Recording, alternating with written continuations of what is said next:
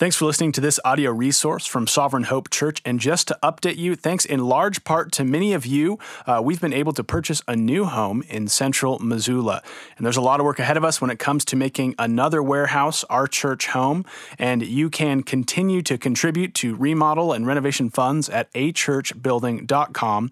But we just want to express to you how grateful we are for your support. And we hope that this resource you're about to listen to will be a blessing for you as well. We've been in, if you've been with us, the Proverbs for roughly 13 weeks at this point.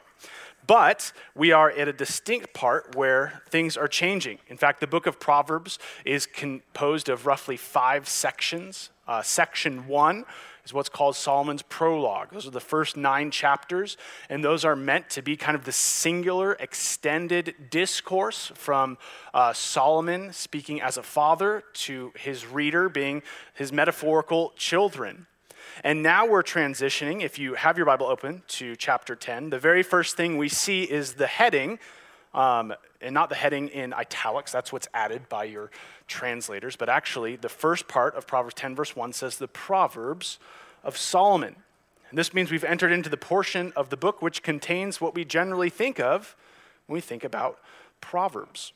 We talked about what a proverb was way back when we started this series, and a proverb is simply a literary unit. It's a piece of language that is meant to teach, to instruct, by comparing and contrasting. That's why they sometimes sound like riddles, but it actually isn't meant to conceal the truth, but actually to exhume the truth, to discover the truth. And our favorite example of a cultural proverb that shows the power of that is you don't tug on Superman's cape, you don't spit into the wind, you don't pull the mask off the old Lone Ranger, and you don't mess around with Jim. We don't need to know who Jim is. But we know by comparison that if you don't spit into the wind, you don't tug on Superman's cape, you don't pull the mask off the old Lone Ranger, if you don't do that, then we know we shouldn't do that to Jim. Jim is not one we want to mess around with. Even if we don't know him, we know the contrasts and the comparisons that dictate our decisions. And one commentator said this perfectly when she says that Proverbs create rhymes, not with sound, but with thoughts. It's a really helpful idea when it comes to thinking about the Proverbs. And we can actually, in just the short 5 verses we see in our text today, we can actually see this thought rhyme pulled out by terms of contrasts. What Marshall just read for you, maybe you heard the primary contrast that's going to be in this, and it's going to be between the righteous and the wise, and the fool or the wicked. And look at how he does this. We start to see 3 areas of life that are affected by your desire to either be wise or foolish, to be righteous or wicked. And so it's not going to be on the screen right now, but if you have a Bible, you can kind of glance at verse 1 and verse 5, and here we see wisdom's provision in your relationships. And so in verse 1 and 5, we see this familial language that talks about how our choices impact our community. And then in verses 2 and 4, you see wisdom's provision in your own quality of life. In those 2 verses, we encounter this economic language of comparison and contrast between the righteous and the wicked when it comes to profit or poverty and riches and death. But the central point of Solomon here is actually seen in verse 5, where we actually see God's provision to the wise. In other words, if you're someone who wants to find the provision of joy in your own life, if you're one who wants to provide the community that you are in peace, then you must first understand the relationship you have with God and his role in your life. That's the center point of all he's showing here. And the big picture we're going to see today in Proverbs 10 verses 1 through 5 is this, and that is that seeing God's provision allows us to trust in him, to turn to him, and to work heartily for him. So trusting, turning, and working, those are going to be our 3 points as we look at this text. But let's start by looking at our first point, Proverbs 10 verses 1 and 2. So it begins the Proverbs of Solomon. A wise son makes a glad father, but a foolish son is a sorrow to his mother. Treasures gained by wickedness do not profit, but righteousness delivers from death. So have you ever had a new movie that came out or a new restaurant that rolled into town that you really wanted to try, but you had one of your friends who was able to go watch it or taste it first? And that is sometimes a wonderful blessing, but sometimes it's a challenge, because what if they bring back a poor review and they say it really wasn't that great? Well, now you've got this awkward dilemma of two choices, right? You could either take their word for it and never experience it, or you could say, well, I want to try it for myself. And we could do that safely in a lot of ways, because some of us have different tastes for food and for film. And we can go and we can say, well, maybe this person doesn't really have the experience or the knowledge to actually offer an opinion that matters on this subject. My son, Owen, is a poor food critic, because unless it's fried and covered in ketchup, he's not going to like it. And so when he critiques his mother's food, it means less to her than it would if she asked me my opinion on her food. So when God's word speaks to us, we understand that we are not encountering another person like us, offering an opinion like ours. He is speaking as the God who created all things, who existed before all things, who through him all things were created, and nothing which is created exists apart from him, which means not only is the creator, he is the author, and therefore has authority over us.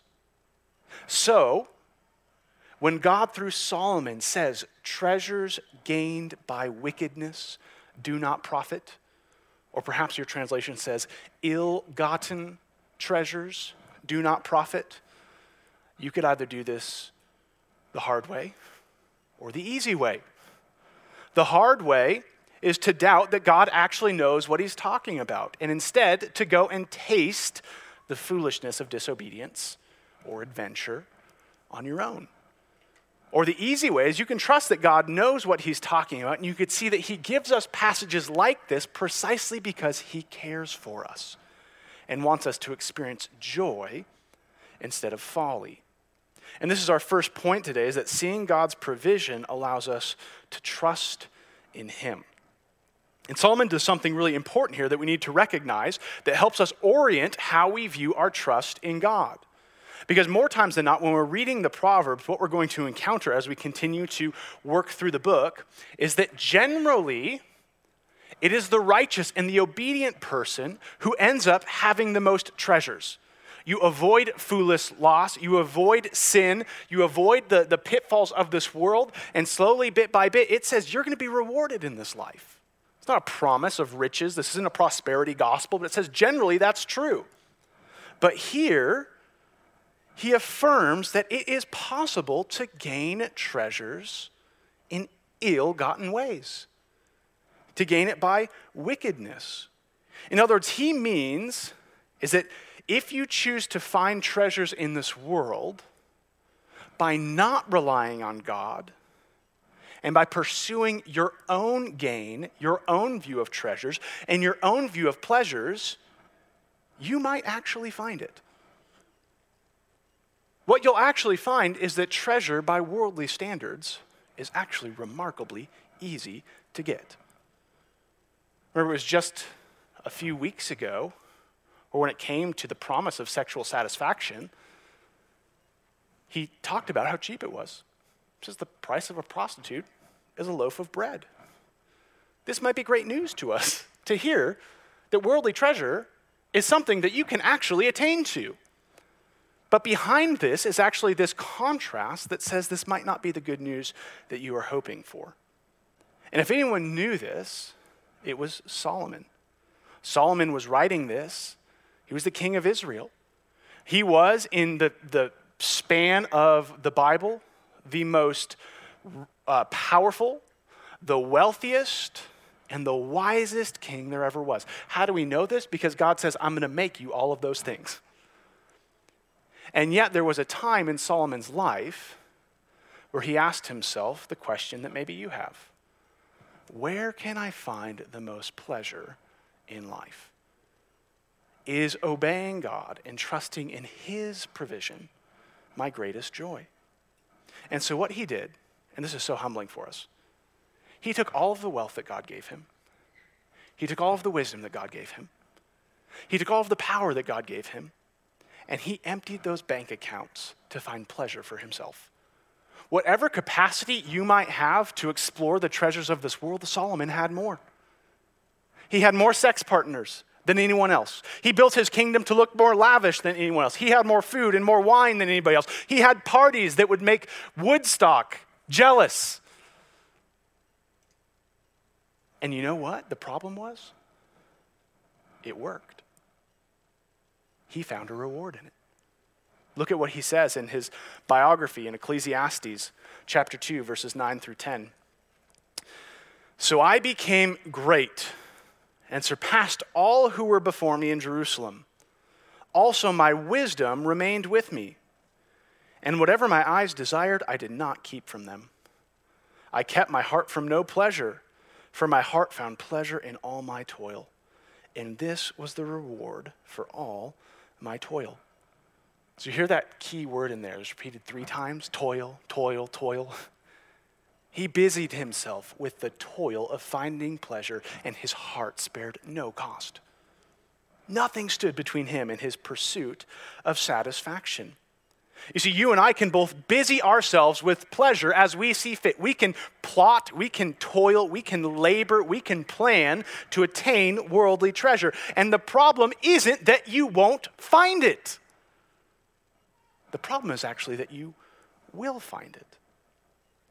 And the problem which Proverbs is showing us, and God wants you to recognize, is the problem that our souls know to be true, which our minds often fail to accept. And that is that whatever treasures you get in this world, they do not profit. They don't last. We know how hard it is to labor for treasures by worldly standards, and we are quick to pour ourselves out to that end. We know how to toil, and the problem we know is that treasure isn't hard to get. Instead, what we really realize is treasures detached from God are immensely hard to enjoy.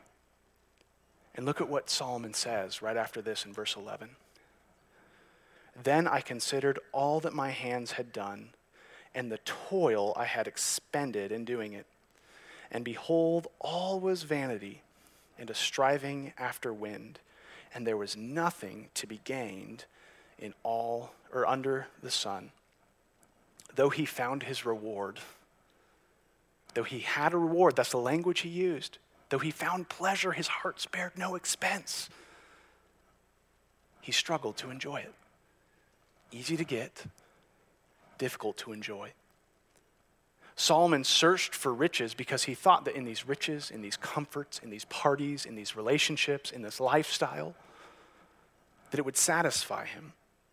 But his desire for treasure was a wrong prescription for a real problem. And we get a glimpse into the reality of this problem in the book of Luke, where Jesus shares a parable of a rich young man. And that's all the info the Bible really gives on us, or gives to us about him. But this parable is often called the rich young fool, because as this parable unfolds, we see that this man is certainly the fool. And this man has stumbled into a wonderful problem that perhaps you might hope to have one day, and that is that he has too much treasure. His fields are so productive that he's running out of space. But look at what Jesus says about him in Luke 12, starting in verse 16. And he, that's Jesus, told a parable, saying, the land of a rich man produced plentifully. And he thought to himself, what shall I do? For I have nowhere to store my crops. And he said, I will do this. I will tear down my barns and build larger ones. And there I will store all of my grain and my goods. And I will say to my soul, soul, you have ample goods laid up for you for many years. Relax, eat, drink, and be merry. But God said to him, fool, this night your soul is required of you, and the things you have prepared, whose will they be? What's the moral of the story? Well, here Jesus gives it to us. So is the one who lays up treasure for himself and is not rich towards God. So here's something really important for us to do, because when we think about our hearts, like we're all here at church on Sunday, very few of us probably came in here thinking that I am just the most wicked person in the world. And if we just think of wickedness in terms of us being the worst murderer or embezzler there ever was, we miss the thrust of what's going on in this parable, because the truth was, this man didn't gain his crops by extorting the poor. He didn't steal his seeds. Instead, he was just a really productive farmer. But it became foolish. It became wicked, where in looking at his provision, he began to speak to his soul. Did you see that? He said, "Soul, here is your pleasure. Relax. Nothing can touch you. Relax, you have comfort. Eat and drink, for you are provided for." You see, we need to be careful of where there are times where perhaps on social media or perhaps to others, we think we're talking to them, but we're really talking to our own souls. When we say, hey, look at this lifestyle I'm living, could it be that perhaps we're saying to our own souls, be content, for look at all this affirmation you get from people. You're living the dream of everybody else. Soul, relax. Be merry. You saw the movie before anyone. You got to go eat the food before anyone. You had the greatest adventure of anyone. Be merry. But when we start speaking to our soul, God starts speaking to us. And his answer was a firm one, wasn't it? He says, "You fool, tonight your soul is required of you, and all that you possess, to whom will it belong?" In other words, nothing you built can save you. When your soul is demanded, your barns, no matter how big, your Instagram posts, no matter how many likes, it cannot deliver you. Before you start speaking to your own soul about the pleasures of this world, you need to ask yourself if that treasure can actually save you from death. You see, death is so normative in our existence that the biggest lie we come to believe is that death isn't a problem. Death is the problem. And no one, no matter how big their barn, no matter how lavish their party, has ever been able to escape it. The biggest problem you have in life is that one day you die. But this is where we turn to the contrast of Proverbs 10, verse 2. Look again at it. Treasures gained by wickedness do not profit, but righteousness delivers from death. You see, we often turn to the vices of this world to bring us life, but the problem is these treasures cannot profit this way. But righteousness delivers from death. Worldly solutions get caught up in the filter of the tombstone, but righteousness does not. It endures through it all. And so righteousness is a big theological word. What does it mean? Well, the Hebrew word has a lot of different meanings, but primarily there are two senses behind it. And the first is relational loyalty, and the second is moral purity. And so it's talking about righteousness. It's talking about this faithfulness to God and this right action, this doing right, not doing wrong. In contrast to those who forsake God and turn to wickedness is righteousness, which clings to God in relational obedience. We saw a picture of this righteousness in Proverbs 5, right? It is the Proverbs 5 person who clings to the faithfulness and relational intimacy of his spouse instead of the deceptive comforts of the seductive woman. That's what righteousness looks like. It is a relational clinging to what is good. But all of us know our hearts, don't we? We know how fickle and full of failure we are. We know that we cannot walk well enough on the path of righteousness to be spared from the punishment our sins deserve. We are the dummies who look at all that God has done, all he has spoken, and we refuse to trust him.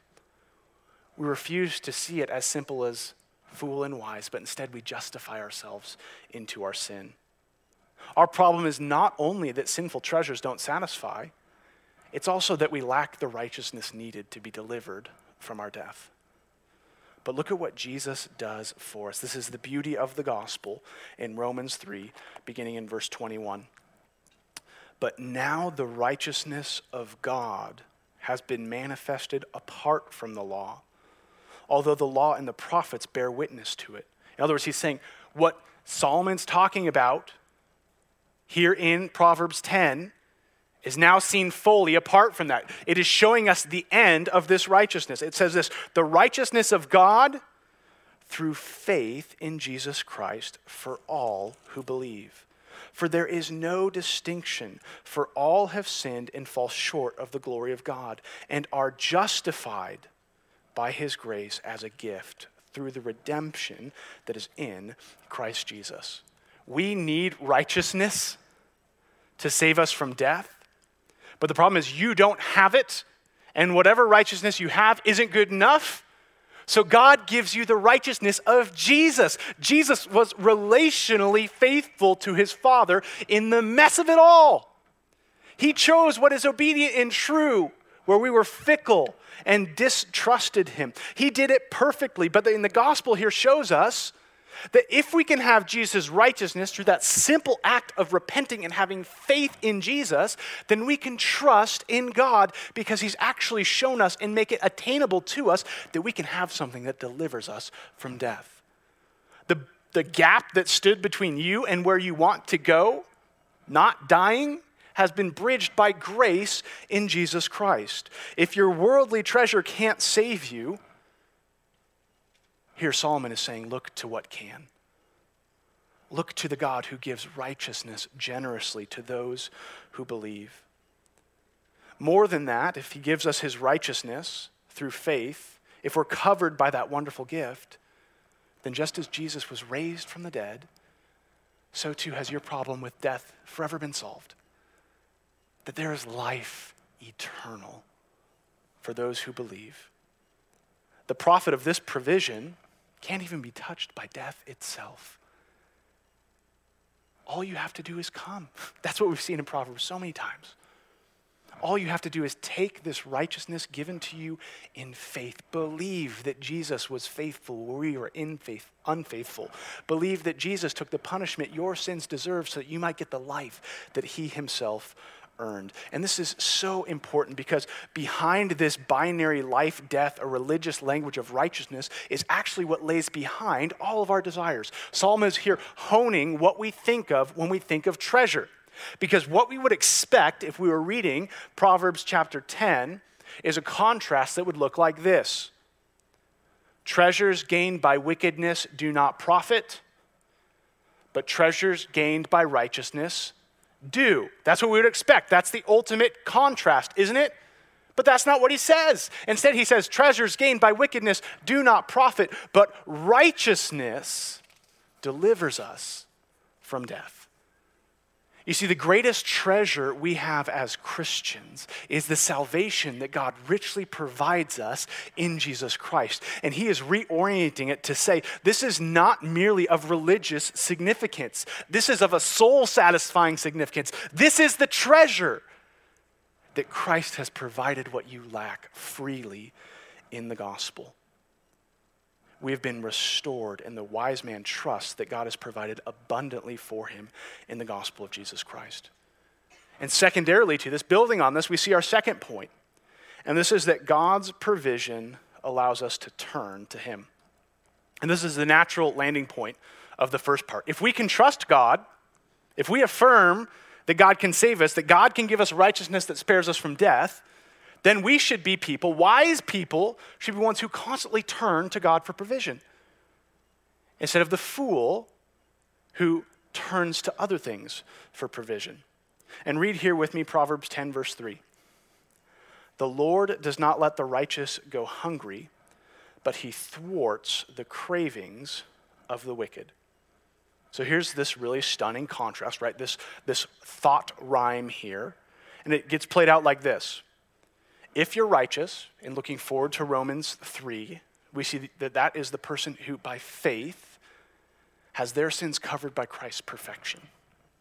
If you are righteous, God will provide for you the very thing you hunger for. God will not let the cravings of hunger or the fear of loss overtake you, but he will give you in his gracious timing everything you need. But if you are not righteous, which is to say, if you're one who doesn't trust that God will provide for you in Jesus Christ, if you have turned away from the salvation that God has offered to you, then God also provides something for you, doesn't he? But what does God provide the wicked? He provides a constant thwarting of all that you crave. Now, it sounds really sinister. And there's a sense behind this word translated here in your Bible as thwarting, as pushing off. It says that God will literally push off what it is you desire.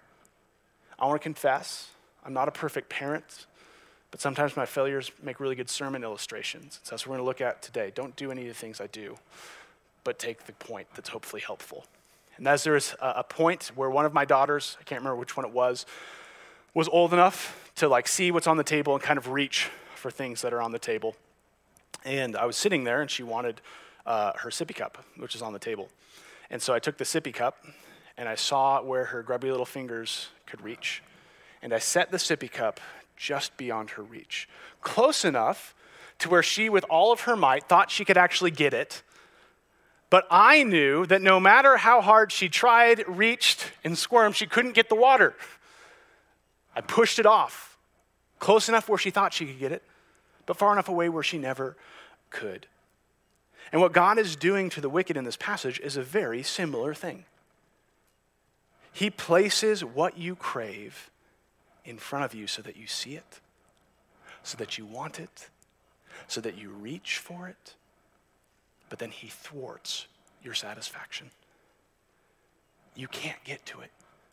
Your fingers cannot touch it. And this is why when we grab worldly pleasures like sex or comfort or wealth, as soon as we have it, we realize we have nothing.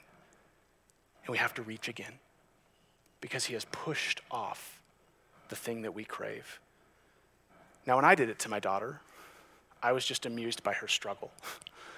God is a better parent than I am.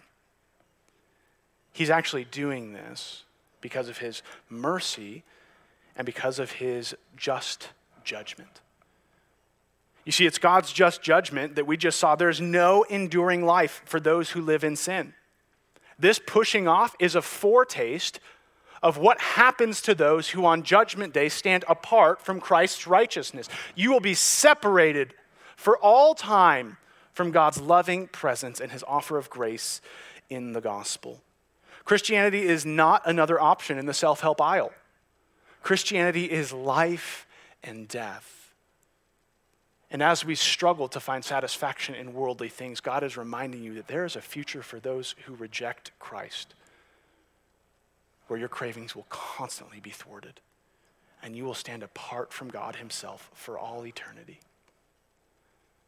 But just as it shows God's judgment, it also shows God's mercy, doesn't it? How many of us have pursued the career, the lifestyle, the romance, or the possession we thought would finally satisfy our craving, only to have it and find ourselves unfulfilled? How many of us have been crushed by a new career or a new gadget that failed to actually meet its expectations? Or how many of us in our toiling, right? Remember, we toil. That's what we do. In our toiling, in our planning, and our scheming, we look at something that we know is sinful, that's failed us in the past, but we say, this time I've mastered it. This time I have figured out how to enjoy it. And we go with all of our plan into it, and we engage with it, and the next morning we wake up and we long for it again.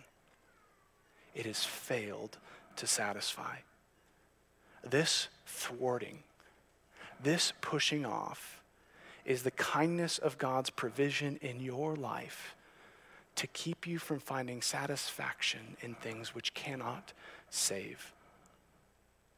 Whether it's dissatisfaction or confusion or frustration when you look at your family life, your career, your wealth, or your adventure, consider that that might be a holy dissatisfaction that God in his mercy is giving you to point you to the only object which can ultimately satisfy.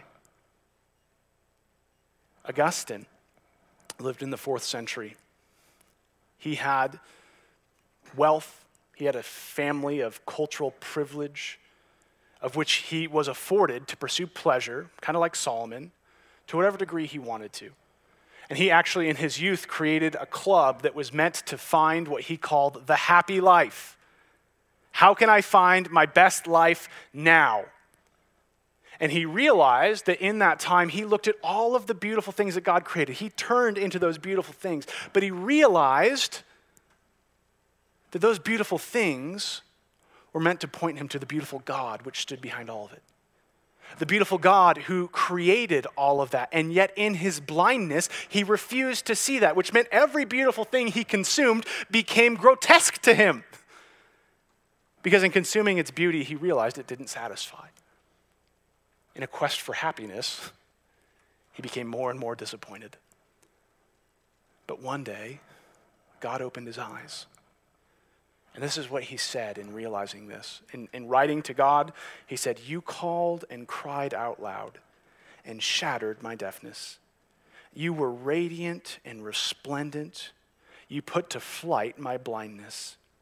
You were fragrant, and I drew in my breath and now pant after you. I tasted you, and I feel but hunger and thirst for you. You touched me, and I am set on fire to attain the peace which is yours." So here's this astounding principle we cannot miss. And that is that both the righteous and the wicked experience hunger in this world. But it's only the righteous who know that when hunger pains of living in this world, which is not heaven, when those pangs come, when temptation rears her head, that we have a God who has promised to come and fill that want with his own peace, to give us exactly what we need to satisfy and to save.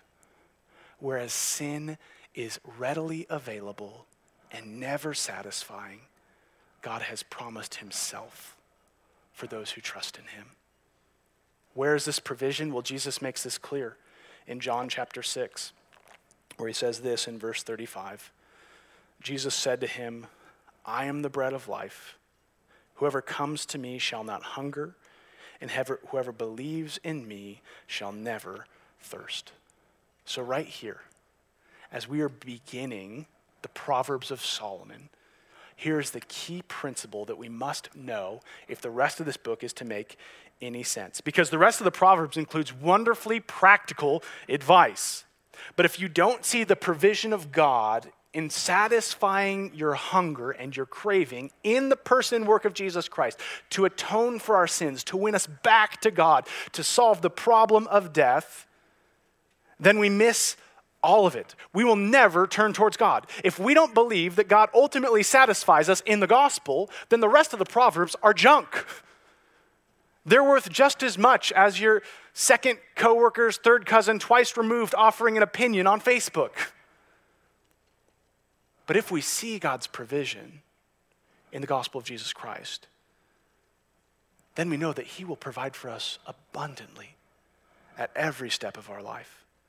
And this is so important when it comes to wisdom, because there will be times where the wisdom Solomon prescribes you, or the wisdom Solomon prescribes the church, will seem difficult.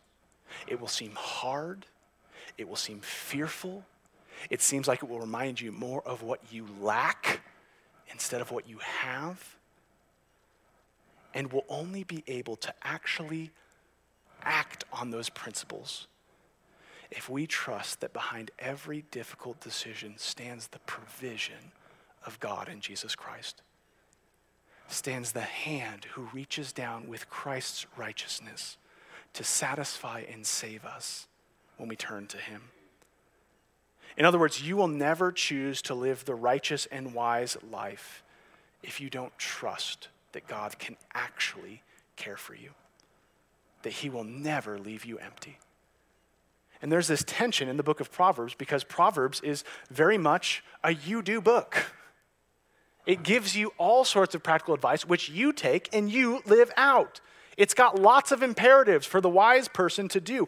But what undergirds all the practical advice in this book is the idea of God's sovereignty. That God alone is able to sustain the righteous. We will never apply the Proverbs of God unless we believe in the provision of God. Because it's not wise business practices which bless us. It's not healthy families which bless us. It's not a strong work ethic which blesses us. It is God himself who blesses us by bringing us into an all-satisfying relationship, a death-killing salvation through the person and work of Jesus Christ. If we miss the God who provides, the practical Proverbs mean us nothing because they're meant to win us to him. He is our treasure. So what does this look like? Here we see this provision of God which shapes the whole of our life, but it can often lead us to passivity. You see, when we talk about the provision of God, when we talk about God's sovereignty, maybe we can encounter a difficult situation in our life and we could think, God's sovereign, God provides, God is faithful, therefore I'll sit back, kick my feet up, and wait for him like this wonderfully divine butler to come and serve me a plate of pleasure. If he doesn't serve me pleasure on my time, well, the problem's with him. Or a secondary misapplication of God's sovereignty is to say, well, if God has promised to save me in Jesus Christ, and if God is faithful to do so, then it doesn't really matter how I live my life. I can live my life how I want to, and when I get to heaven, I get to say to him, you said that I was good. But here, look at how Proverbs closes in leading into our final point, verses 4 and 5. A slack hand causes poverty, but the hand of the diligent makes rich. He who gathers in summer is a prudent son, but he who sleeps in harvest is a son who brings shame. And so here we see our last point, and that is in light of God's provision, we are to work heartily for him. Because we trust that God will provide, we actually become busy in working for him. What do we become busy with? What's the implied thing in the context of our passage? With righteousness. We become busy in living life in light of God's provision for us, not laboring for the treasures of the world, but laboring for the richness of God himself. This righteousness is a righteousness which brings satisfaction to you, blessing to your community, and is lived out of a desire to glorify the God who saves you. In fact, the word used for slack here, in contrast to diligence, slack doesn't just imply laziness or sloth, but it does. But at the heart of it is actually this tone of deceit. There's a deceitful son in the midst. In other words, there are people who pretend as if their life is being lived in service to Jesus, but in all reality, they are deceitfully lazy. They want God to look like they are working for his glory, but instead they are living for their pleasure. They're not pursuing obedience and worship and righteousness and care for others, and they're not doing that because they think that's not what's best for them. But here, Solomon shows us they're the ones in poverty. They're the ones who are going to miss out. They're the ones who have no satisfaction. And whatever satisfaction they have, it is fleeting and will not profit. But in contrast to this is the diligent hand who continues to trust that the labor of righteous living is truly what makes us rich. Remember how Solomon toiled and toiled and toiled, hoping to find pleasure, only to say at the end, it's all vanity. It's all meaningless. Well, here's the wonderful privilege of the Christian life. We get put to work. Our work doesn't save us. Jesus saves us, but when we're saved by Jesus, we get put to work. We get put in the field. But the promise is that life in this field satisfies, that it's really joy-producing, that it gives you riches and it blesses those who are around you and it honors God. Look at how Paul puts this in Ephesians 2 in keeping this tension between grace and our works. He says this in verse 8, "For by grace you have been saved through faith. This is not your own doing, it's the gift of God, not the results of works so that no one may boast. For we are his workmanship, created in Christ Jesus for good works." We're not saved by our works, we are saved for works. We're saved to be put in the field of a good Father. We are saved for good works, which God prepared beforehand that we should walk in them. Look at how James puts this in James 3, verses 13 through 18, and listen to how it intersects with wisdom. "Come now, you who say, today or tomorrow, we'll go to such and such." I'm in the wrong spot. Where am I at? No, I'm not. I'm in 4:13. You're in the right spot. I'm not. "Who is wise and understanding among you? By his good conduct, let him show his works in the meekness of wisdom." And here we see this in a personal relationship. "But if you have bitter jealousy and selfish ambition in your hearts, do not boast and be false to the truth." There's this deceitfulness. "This is not the wisdom that comes down from above, but is earthly, unspiritual, and demonic. For where jealousy and selfish ambition exist, there'll be disorder in every vile practice. But the wisdom from above is first pure, then peaceable, gentle, open to reason, full of mercy and good fruits, impartial and sincere." And listen here, "and a harvest of righteousness is sown in peace by those who make peace." Because God richly provides for the righteous, we know, as James now says, that there is a harvest of righteousness in which you must walk, in which you get to spend the rest of your life living. Do you hear that wonderful truth? Those of you who feel a lack in this world, there is a harvest for us in the righteousness of God. An abundant harvest that changes how we view God and changes how we interact with others. How many of us actually believe that Jesus' salvation is so sufficient that it provides not weak righteousness, not white knuckle righteousness, not bottom of the toothpaste tube righteousness, a harvest of righteousness? In other words, do you trust that the gospel which saves you is so powerful that it actually changes the way you live and sets the entire course of your life in a different direction? But this is the wonderful nature of God's provision. It puts us to work with wonderfully soul-satisfying labor in whatever it is we do. Do not sleep on this harvest. God wants to do wonderful things through your obedience and your holiness. God wants to reward you in those efforts. And here we see the practical beauty of this. Wherever you are, whatever your relationship or economic status in life, God has provided for you everything you need to put yourself to the task of soul-satisfying, other-blessing, and God-glorifying work.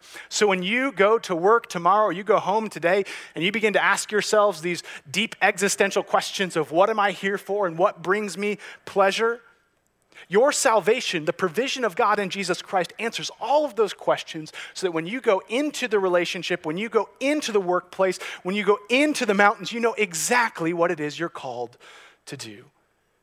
You are called to live righteously and honor God. This means you could ask yourselves two questions wherever you are. The first question is, how can I show God in this moment my righteous loyalty to him? In other words, how can I show God and therefore speak to my own soul, reminding them that it is not worldly accolades or riches or relationships that satisfy, but only God's free provision of grace in Jesus Christ. That only there do I find my identity. Where is my life showing that I actually trust that God is able to provide what he has promised? That leads us to worship. But our second question is this. We see this in the relational components of this text. And that's, how can my righteous actions bless my community? How does my faithfulness to God and his provision spill over and show others the love of Jesus, the value of Jesus, the service of Jesus, or the truth of Jesus? And here's the wonderful beauty of God's product of grace. It's better than everything else. Because as we look at the centrality of the God who provides, as we look at the experience others have with us, we actually get what we want the whole time. It's just in its right place, isn't it? At the end, we get to rest in God's provision. We get the riches of doing what God has called us to do. We get a reminder that God's provision is sufficient for us and that through obedience and faithfulness, though it's hard, God meets all of that with his pleasure and satisfies us.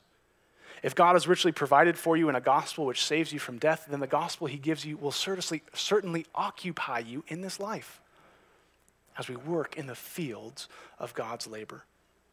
So here's our hope. At the beginning of the beginning of this section of Proverbs, is that when we see this God and his provision, we actually invite his counsel because we want to work it out. We want to bless others. We want to glorify God. We want all of this joy. And so as we continue in looking at these practical things, we start by looking at the God who has provided all things and say, I'm here for this. God has given me good things in his word, and it is our privilege to find him faithful in every area of our lives. Let's pray. Lord Jesus, I pray that you help us to see what is behind all of our cravings. I pray in here, Lord, that if there are people who feel oppressed, who feel disheartened by constantly reaching for something that is always evading them, I pray that you would open their eyes to you who has been there calling them to satisfaction through the gospel, calling them out of sin and into your marvelous light, calling them out of pleasures which fade and giving them the pleasures of God himself. And Lord, I pray that when we see that, when we learn to trust you with our salvation, that we will then turn to you and trust you with all of our life. That we will see the treasure that our hearts desire as that which is freely given to us in Jesus, and that we would want to become busy with the work of righteousness, trusting that you will provide a harvest for those who fear you. We pray that our lives bless our community and glorify you. We pray that our city is better because of it. We pray all this in your holy name. Amen.